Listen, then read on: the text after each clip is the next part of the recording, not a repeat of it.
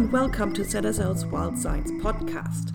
I'm Moni Boom, Research Fellow here at ZSL's Institute of Zoology, and today we're going extra wild, or more to the point, we're going wild again. What are you talking about, Moni? Well, today we are going to talk about rewilding. So hello and welcome to ZSL's Rewild Science podcast. Now, rewilding has the potential, as far as I understand, to turn our traditional way of thinking about conservation on its head. In a way, rewilding is more about ensuring ecological resilience of ecosystems now and into the future, as opposed to the more traditional view of restoring ecosystems to what they were.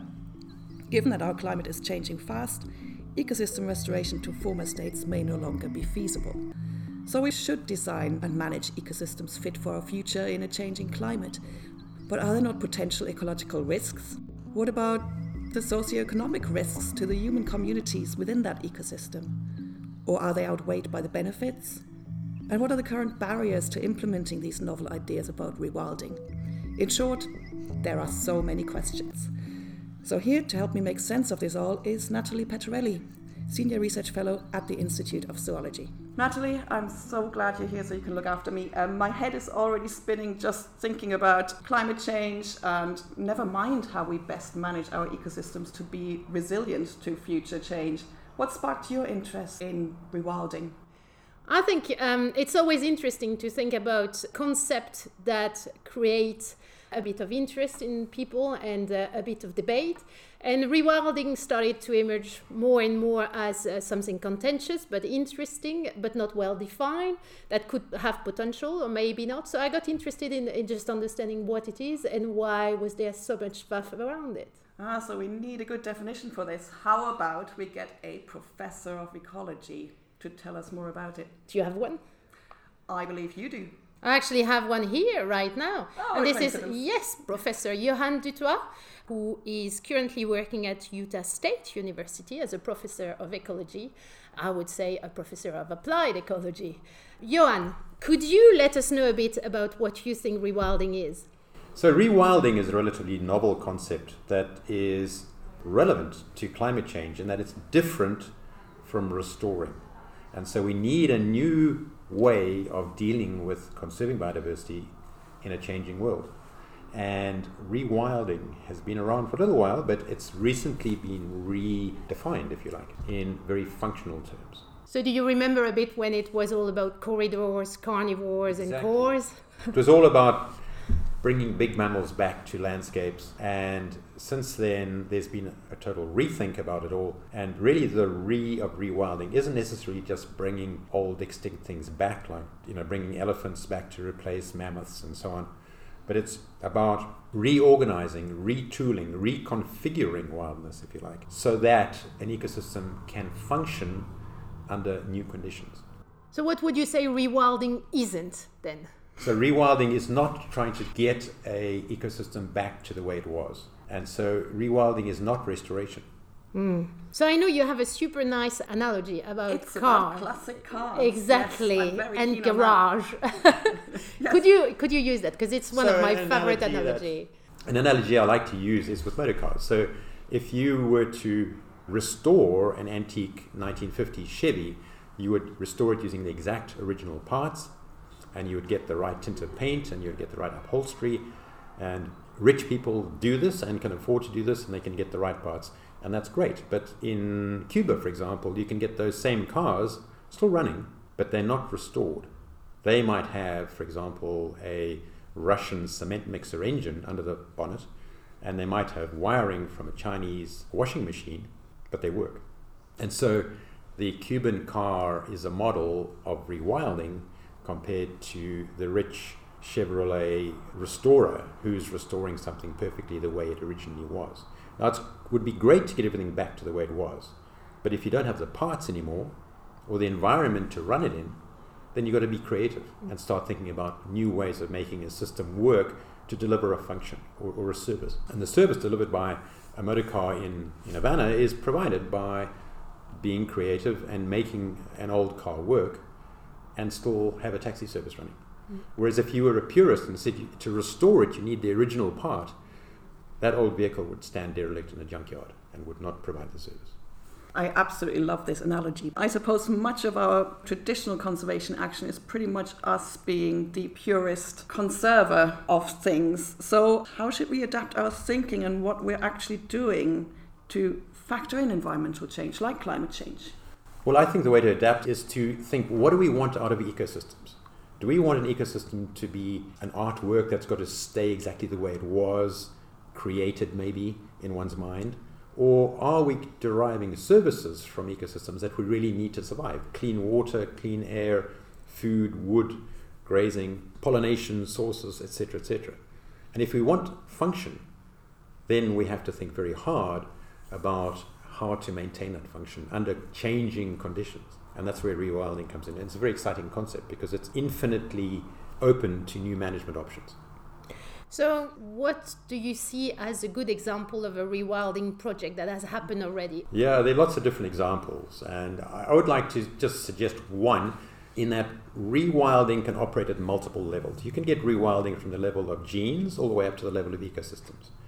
And a classic example that's been talked about a lot is in the Florida Everglades, where the Florida panther is a subspecies of puma, which has gone through a very problematic phase of small population size, leading to genetic inbreeding.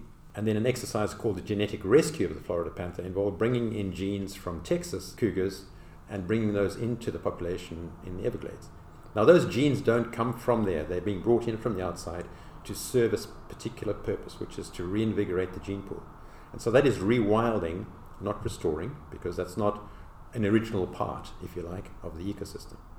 And so now the Florida panther population in the Florida Everglades has got genetic diversity, they're functioning well, they're breeding well. In time, however, they're going to run out again of genetic diversity because the population is still small and there's less habitat. And with climate change, the Florida swamps are becoming more and more inundated by seawater.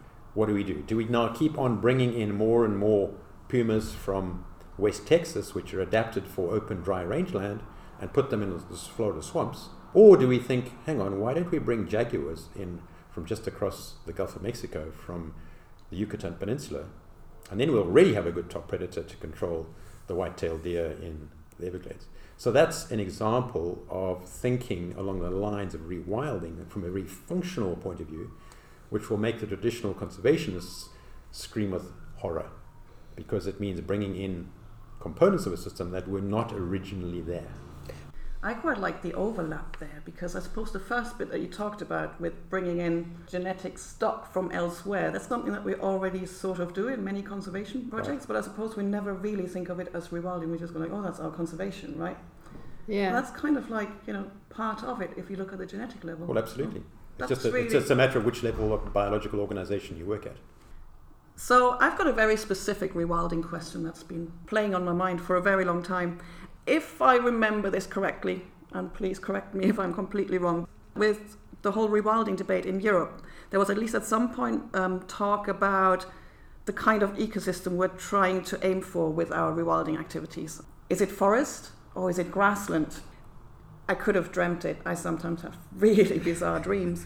So are these the kind of questions that we should be asking ourselves? And do these kind of questions actually take changing climate or changing environmental conditions into account? Or is it more just a debate for the sake of debating? Well, that's an interesting question. And it highlights, I think, the difference between rewilding and restoring. The notion of trying to restore a sort of Neolithic, late Pleistocene landscape in Europe is really restoring, in that there's some benchmark conditions that the managers, for some reason, want to go back to. Somehow or another, in common usage, that activity has been connected with rewilding. But in fact, the connection is made because it means just bringing some wildness back to a place. Rewilding means making the place wild again, and wild means pretty unpredictable. And wild systems adapt continuously to their environmental changes and disturbances. And you can't predict exactly what's going to happen with rewilding because it's wild. So the question that I always wonder, I mean, I have my own answer to this, but what about you? Why do you think rewilding, which to me makes a lot of sense, is so controversial? I think it's because there's a classic affinity with conservation in a purist sense, in that we need to get things back the way that nature with a capital N made them. Whereas rewilding is basically saying, let all these organisms adapt to one another and the environment, and let's let true wildness happen. And that's scary because it's unpredictable. You don't quite know what's going to happen. And that's a true definition of wildness. If something is wild, you can't control it, and you don't know what's going to happen. A bit like my children. Exactly. Yes. But I mean, if society wants a landscape to be wild, then you can't say it's got to be like this or like that, because then it won't be wild, will it? So what is your answer to that question, Natalie? Why is it so controversial? Yeah. I think because everybody thinks that they know what the wild is. And I think we all differ in how we relate to nature, what we see as wild and what we value in nature.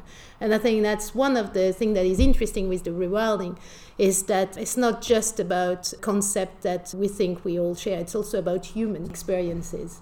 And there is a certain clash of value that we sometimes experience when we have those discussions. I suppose that's where the original concept that you talked about with the cores and carnivores stemmed from, because I suppose that was driven by people wanting to restore carnivores. Yeah, species orientated, big landscape. It was one vision, but there are different visions. So one thing that is quite funny with rewilding is that if you say, if I bring back bees in the cities, is that rewilding? And some people will, oh, no. And some people are, yes, definitely, rewilding project. So even into the classification of rewilding project, you see a huge variability, which mostly is underpinned by values. You do know me, I'm all for rewilding with invertebrates.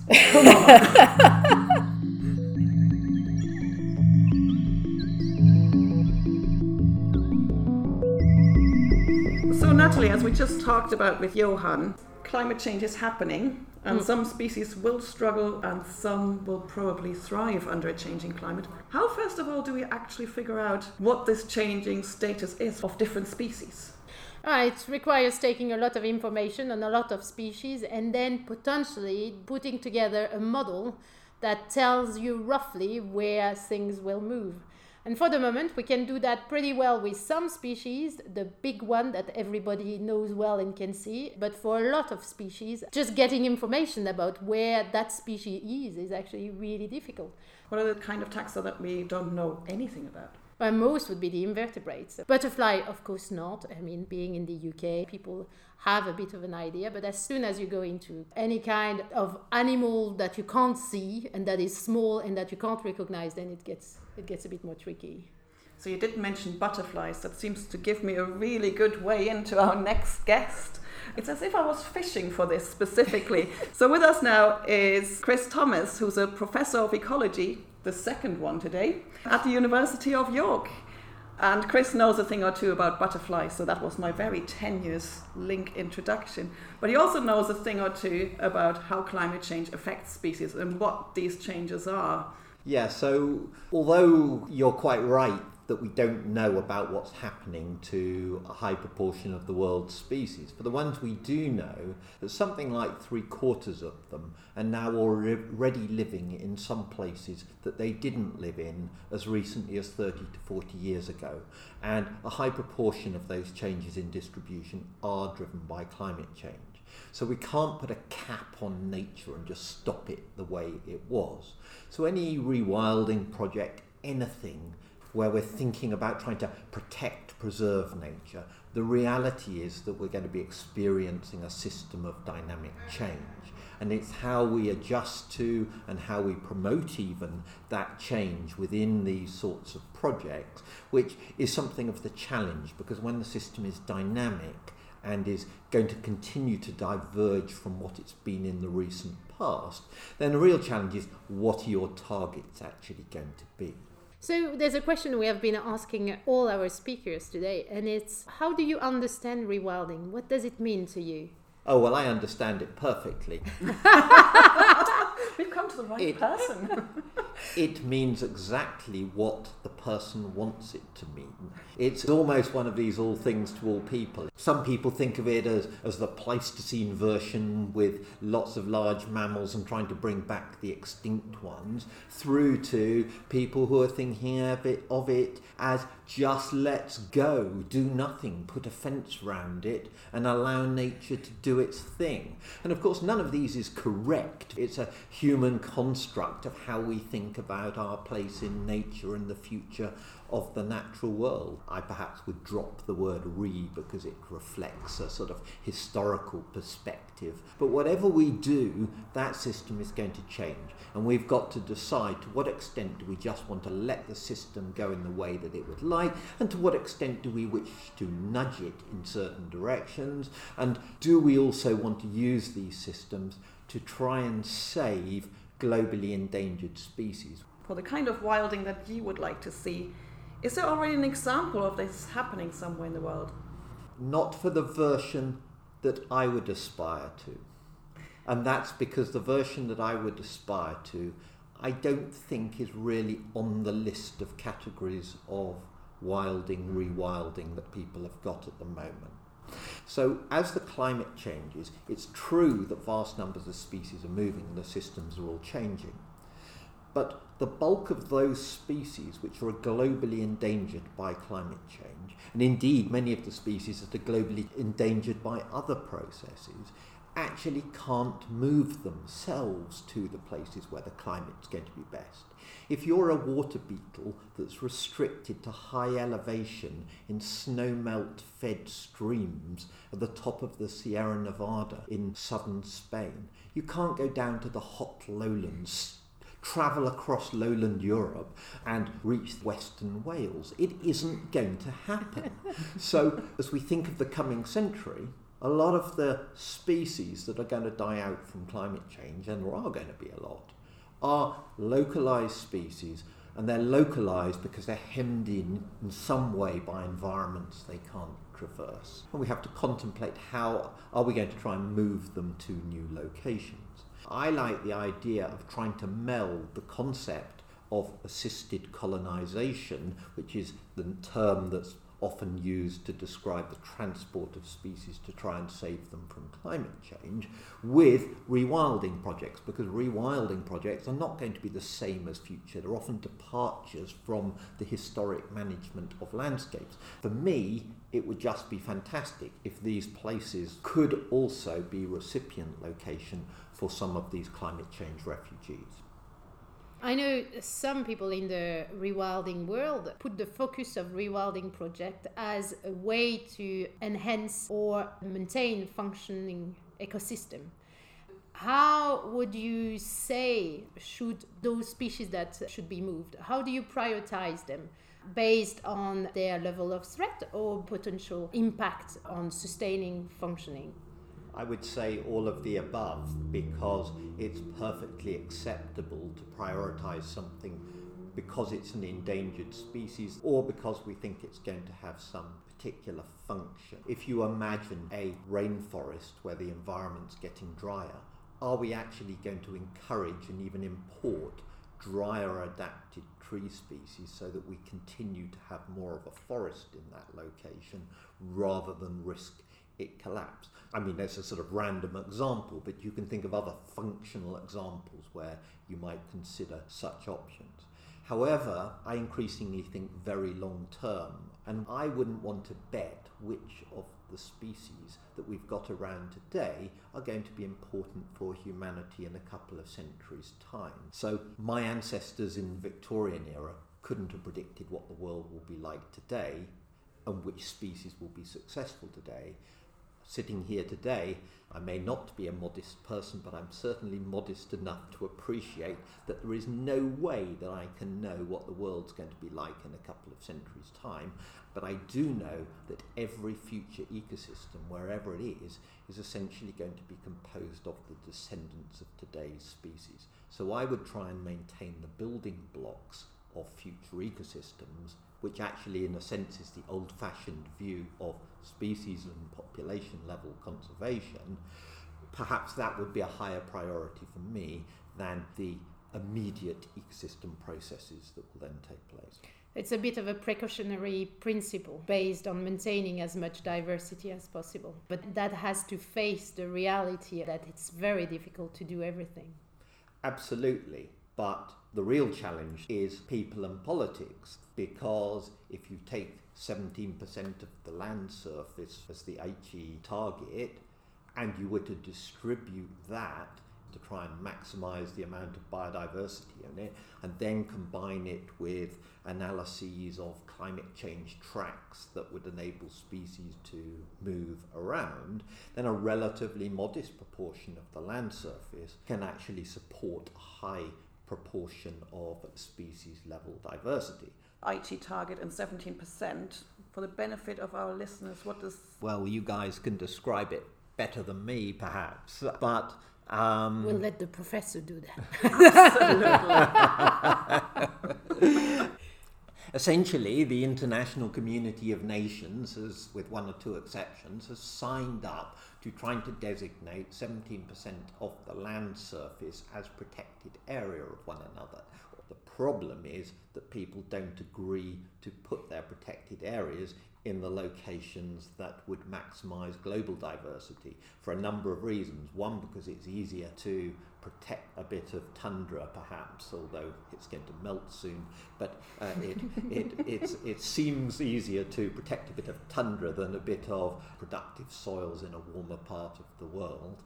And then the other thing is that people are completely parochial in their thinking. You see nature reserves and priority species clustered close to the geographic boundaries of nations, because this is where various species, just the edge of their distribution just peaks over into a new country. So it's a rare species in that country, even if it's not a globally endangered species. So you end up prioritizing things that appear to assume a national significance, but they're not globally.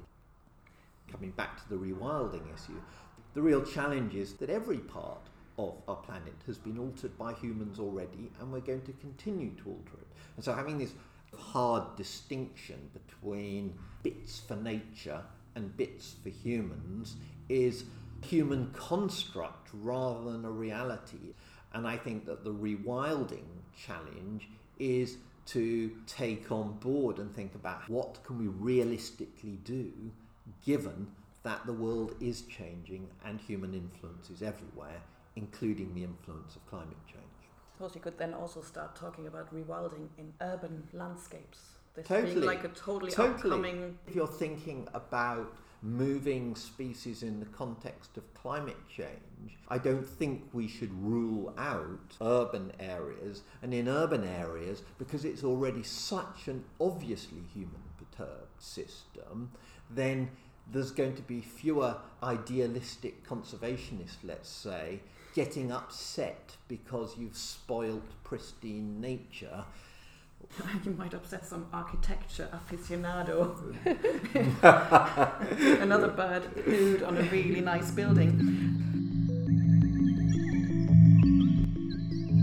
Surely it's not really all about ecology. And so with us now is Sophie Wynne-Jones.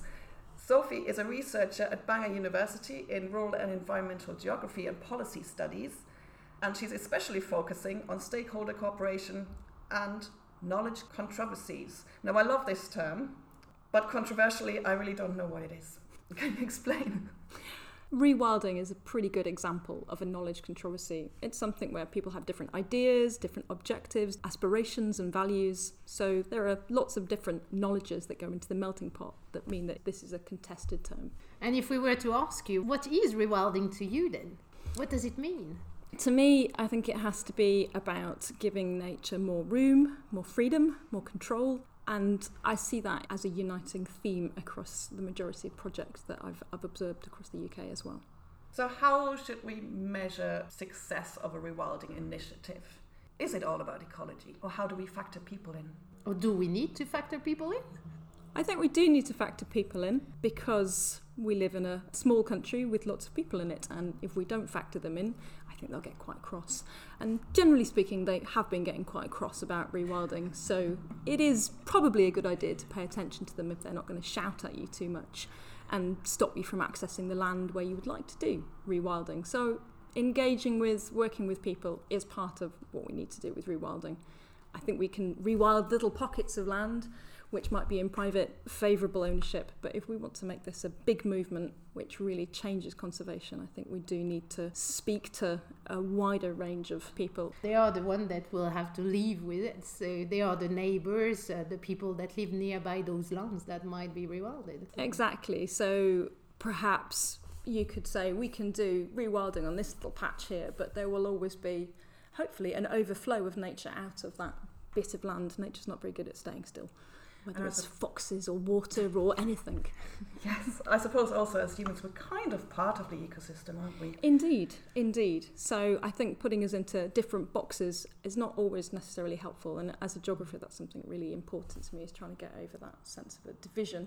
Now I might be playing to some stereotypes here, or maybe just from personal experience, but biologists, ecologists like myself, we're not necessarily known for our outstanding communication skills with the general public. Of course, we're addressing this here, one podcast at a time.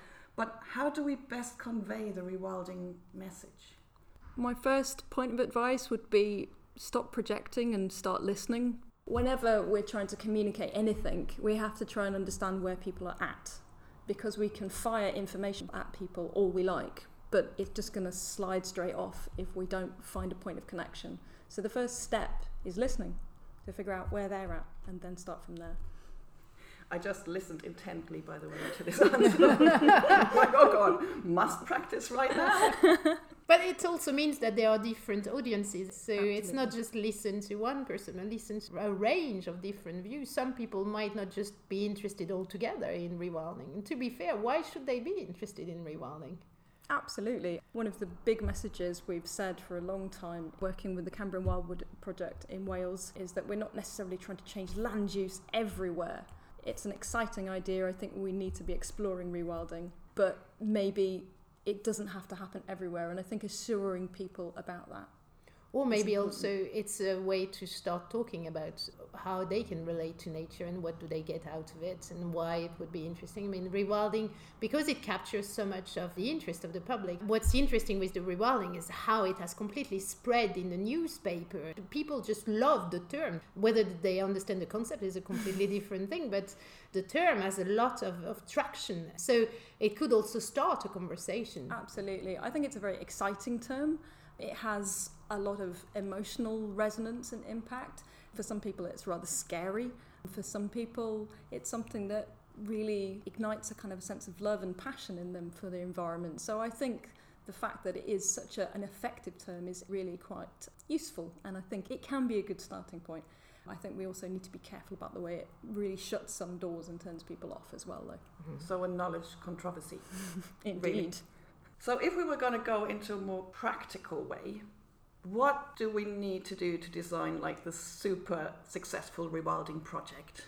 Well, I'm probably going to be annoying here and say that we shouldn't be looking for a fixed blueprint in the same way that we need to be thinking about ecological adaptability, because we're looking at moving forwards. This is about future nature. It's not about going backwards, trying to restore things. So we need to respond to ecological system changes and things that we're not expecting. It's the same in terms of people. We need to be adaptive. There isn't a blueprint. If you go in with a blueprint, people will probably throw it back in your face. So rule number one, be incredibly flexible. Listen, be flexible, and try to care. What are your direct experiences with rewilding projects and public perception? Have you worked on projects where there was a particular controversy? Yes, I've spent a lot of time getting shouted at,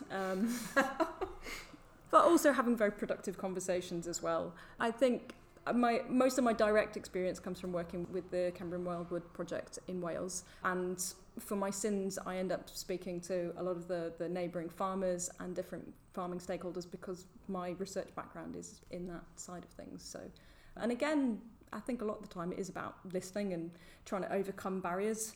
People like shouting at you on social media, and then when you meet them face to face, you can normally find something in common.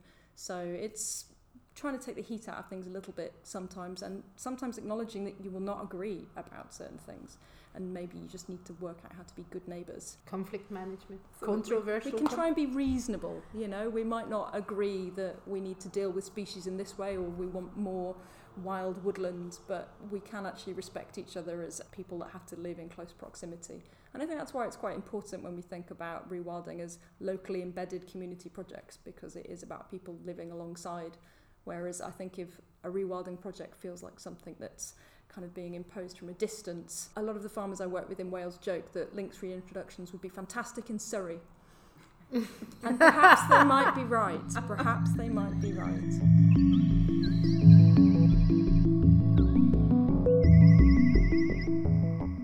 Natalie, we heard a lot about the concept of rewilding. How about some examples from the UK?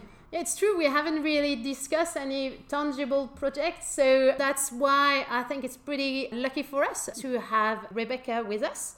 Another coincidence. Yes, so Rebecca Wrigley is the Chief Executive of Rewilding Britain, and she knows a lot about what's happening in the UK on the rewilding front.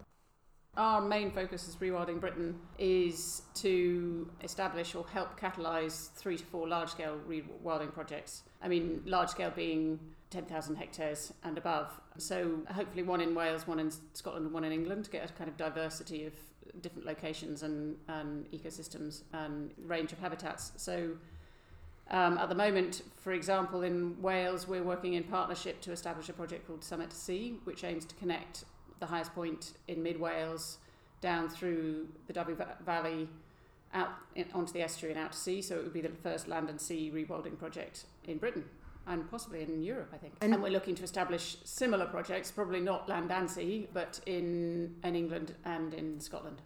So whenever people talk about rewilding in the UK, there's always at some point the mention of a beaver or a lynx. Can you tell us a bit more about what kind of species do you tend to I mean, it depends on the locality, and it depends what's locally appropriate and locally acceptable. So we wouldn't advocate reintroduction of species where there wasn't local support. And where it didn't make sense locally, both ecologically but also possibly economically. So in Wales, the project is only just getting going, so we'd want to do feasibility studies about the species that are there, the species that were there, and what might be possible to reintroduce and enhance in terms of species. So it has to be a considered approach based on the locality and the context and the state of the habitat, for instance, and the support of local people. So one thing that we have been asking several people what they understand by rewilding, and we can safely say that they all had a different answer. At least a different angle, yes. Definitely a different angle. So how would you define it? What does rewilding mean to you? Well, for us at Rewilding Britain, it means the large-scale restoration of ecosystems where nature is allowed to take care of itself, where natural processes are restored and where appropriate, where missing species are reintroduced. But for us, it's also a human process. So we feel that people and nature are part of the same thing. And so it's about finding a different future that works both ecologically and economically, that allows both people and nature to thrive. So there is very definitely a human element to rewilding, and practically it's not possible to achieve without ensuring that local communities and local people also have a flourishing future. So for us it's about connecting with communities, about those communities playing an integral part in developing projects, about ensuring that they benefit and that help create nature-based economies that provide a more resilient, diverse future for those areas that currently are facing a pretty difficult future. And in addition to the economic side, it's about the enchantment of nature and health and well-being, and providing an opportunity for people to experience nature in a way that currently isn't possible in Britain. So what are some of these nature-based economies and the projects that are put in place, the ways that people can derive benefits from this rewilding project? Well, it's about taking a coordinated approach, so coming to a common agreement about how the land is managed and how its natural assets are managed. In a lot of areas like the uplands of Britain, it's going to be increasingly difficult for individual land owners to make a living off the land. But by coming together, they can take an integrated approach to farming and fishing and forestry across a large area and use collective bargaining power, and also establish iconic destinations that could be a combination of, say, some forms of subsidy. So it's looking like those are going to be orientated more towards public goods rather than simply production, but also high nature value forms of production, both wild forage products, but also some forms of livestock production, and then also tourism, ecotourism or nature-based tourism. So it's an opportunity for areas, for example, like the uplands, where many communities are now 80 to 90% subsidies, to diversify over the long term. So we can provide a different future for the land and its people and allow both to flourish. So you must have seen a diversity of rewilding ideas and projects. You've been having different experience. Can you tell us what's your favorite rewilding experience? A story to share about what you've seen, what you've experienced, and how positive it was. The ones that have most impact, I think, aren't necessarily the ones in big rewilding projects. It's just those connecting to nature things. I remember as a child going down the bottom of the garden and I heard a rustle and this deer just jumped and it was staring at me for 3 or 4 seconds, looking at me like, ooh, and I was looking at it. And it was just a moment of connection. So it's about finding that for people. It's about finding ecological connection. It's about the enchantment. It's about finding economic connection as well, and also social and cultural connection. So for me, it's about connectivity.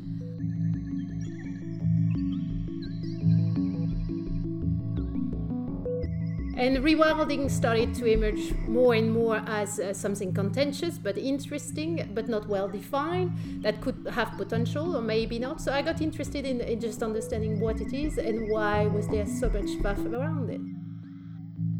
My first point of advice would be stop projecting and start listening. Really, the of rewilding isn't necessarily just bringing old extinct things back, but it's about reorganizing, retooling, reconfiguring wildness, if you like, so that an ecosystem can function under new conditions.